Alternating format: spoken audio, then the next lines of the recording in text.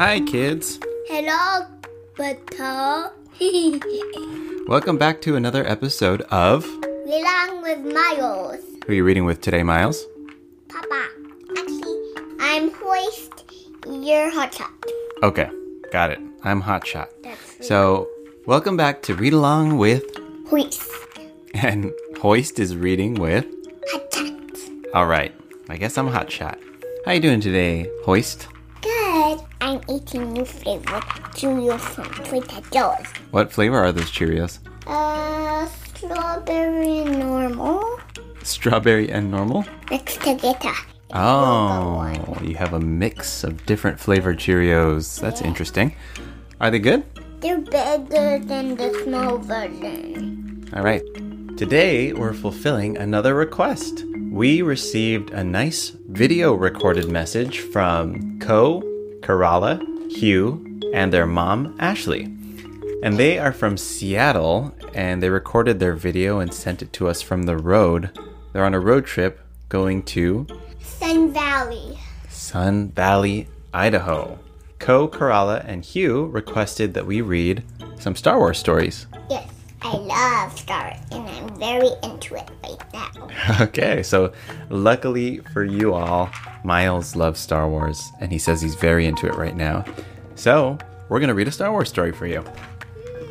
But before we get into that, I want to remind everyone else that we have an email address, readalongwithmiles@gmail.com, and a link in our podcast description where you can send us a voice message. We would love to hear from you. Any feedback or suggestions for books to read, let us know your name, where you're from, your age, and whatever you want to tell us. All right, with that out of the way, Let's hop into the story. you got it. Star Wars: The Last Jedi. Captured in Canto Bight. And it's a 5-minute story. The Resistance was in trouble. The First Order had found a way to track the Resistance fleet through hyperspace. With the First Order tracking them, the Resistance couldn't escape. Finn and a fellow Resistance fighter, Rose, had flown to the glamorous city of Canto Bight on the planet of Cantonica. They were there to find the master codebreaker who could help them sneak on board the First Order ship that was tracking the Resistance fleet and disable the tracking device. But they had been captured by the Canto Bight police for crashing on a private beach and were locked in prison. Time was running out. Finn and Rose needed to escape to help the Resistance.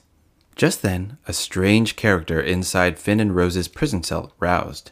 He called himself DJ, and he'd been listening to Finn and Rose's troubles. He said he could help them. Finn wasn't so sure. DJ didn't look like much of a codebreaker, but the thief promised he was well-versed in the First Order's ever-changing coding system. For the right price, DJ said he could get them out of the prison cell and sneak them on board the First Order Star Destroyer. We should describe DJ real quick. So it looks like he's a guy who's wearing a very long coat, and for some reason he has his boots hanging around his neck. And he has a hat. That's strange. Why would you wear your boots around your neck? That's funny. And a little dirty, huh? Yeah. All right, back to the story. As Rose and Finn decided what to do, BB-8 quietly rolled into the prison. He hadn't been captured, and he knew he needed to help save his friends. Good thing the police were preoccupied with a game of cards. And it shows BB-8 sneaking by a group of guards who are too busy playing cards to notice him. Finn and Rose decided to trust DJ. They didn't have too many other options, and the Resistance needed them.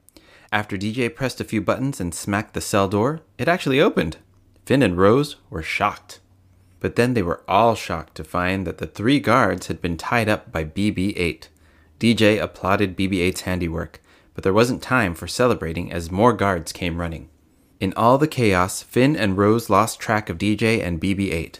They wanted to find their friends, but they needed to get away from the police before they were thrown back into prison.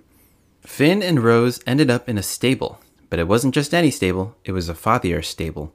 Fathiers were magnificent creatures, but the wealthy patrons of Canto Bight only wanted to watch them race one another around a track. The people didn't care about how the animals were treated, they just wanted to be entertained. When the Fathiers weren't racing, they were kept in stables, not unlike the prison Finn and Rose had just escaped. Finn and Rose befriended the stable boy. He wanted to help the resistance too. So we should describe what the fathier looks like. It kind of looks like a horse. And a goat. It's a cross, a horse and a goat. Yeah, but really tall too, right? Yeah. Horses are not that tall. Yeah, you're right. All right, back to the story. When the police reached the fathier stable, the stable boy pressed a button and all the stable doors suddenly opened, freeing the mighty fathiers. The entire herd raced out of the stable with Finn and Rose riding on the back of the lead fathier. The animals were fast, and they seemed to run even faster now that they were free. That looks like fun. The herd of fathiers raced around the track and then crashed through an intricate glass window into the grand hall of Canto Bight. Patrons scattered this way and that as the massive creatures crushed their finery underfoot. Then the herd ran out into the streets, leaving a path of beautiful destruction in their wake as they trampled over sporty speeders. But the police were following close behind. Finn and Rose needed to break away from the city. Finn and Rose led the herd out to a sea cliff.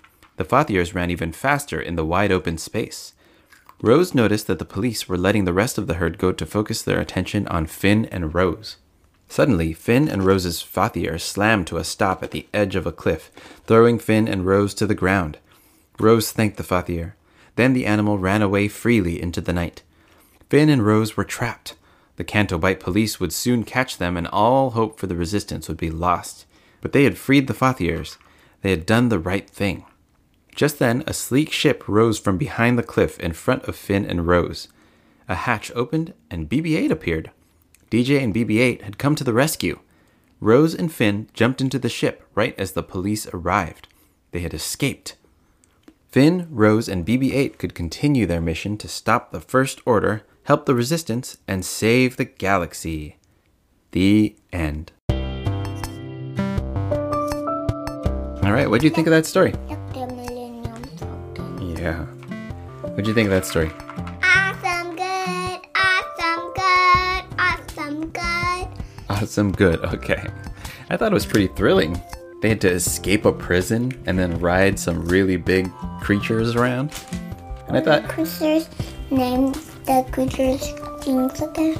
they were called fathiers. I hope I pronounced that correctly. I'm not 100% sure that I pronounced it correctly. So if anyone listening knows the correct pronunciation, please do let us know. And hopefully I got it right.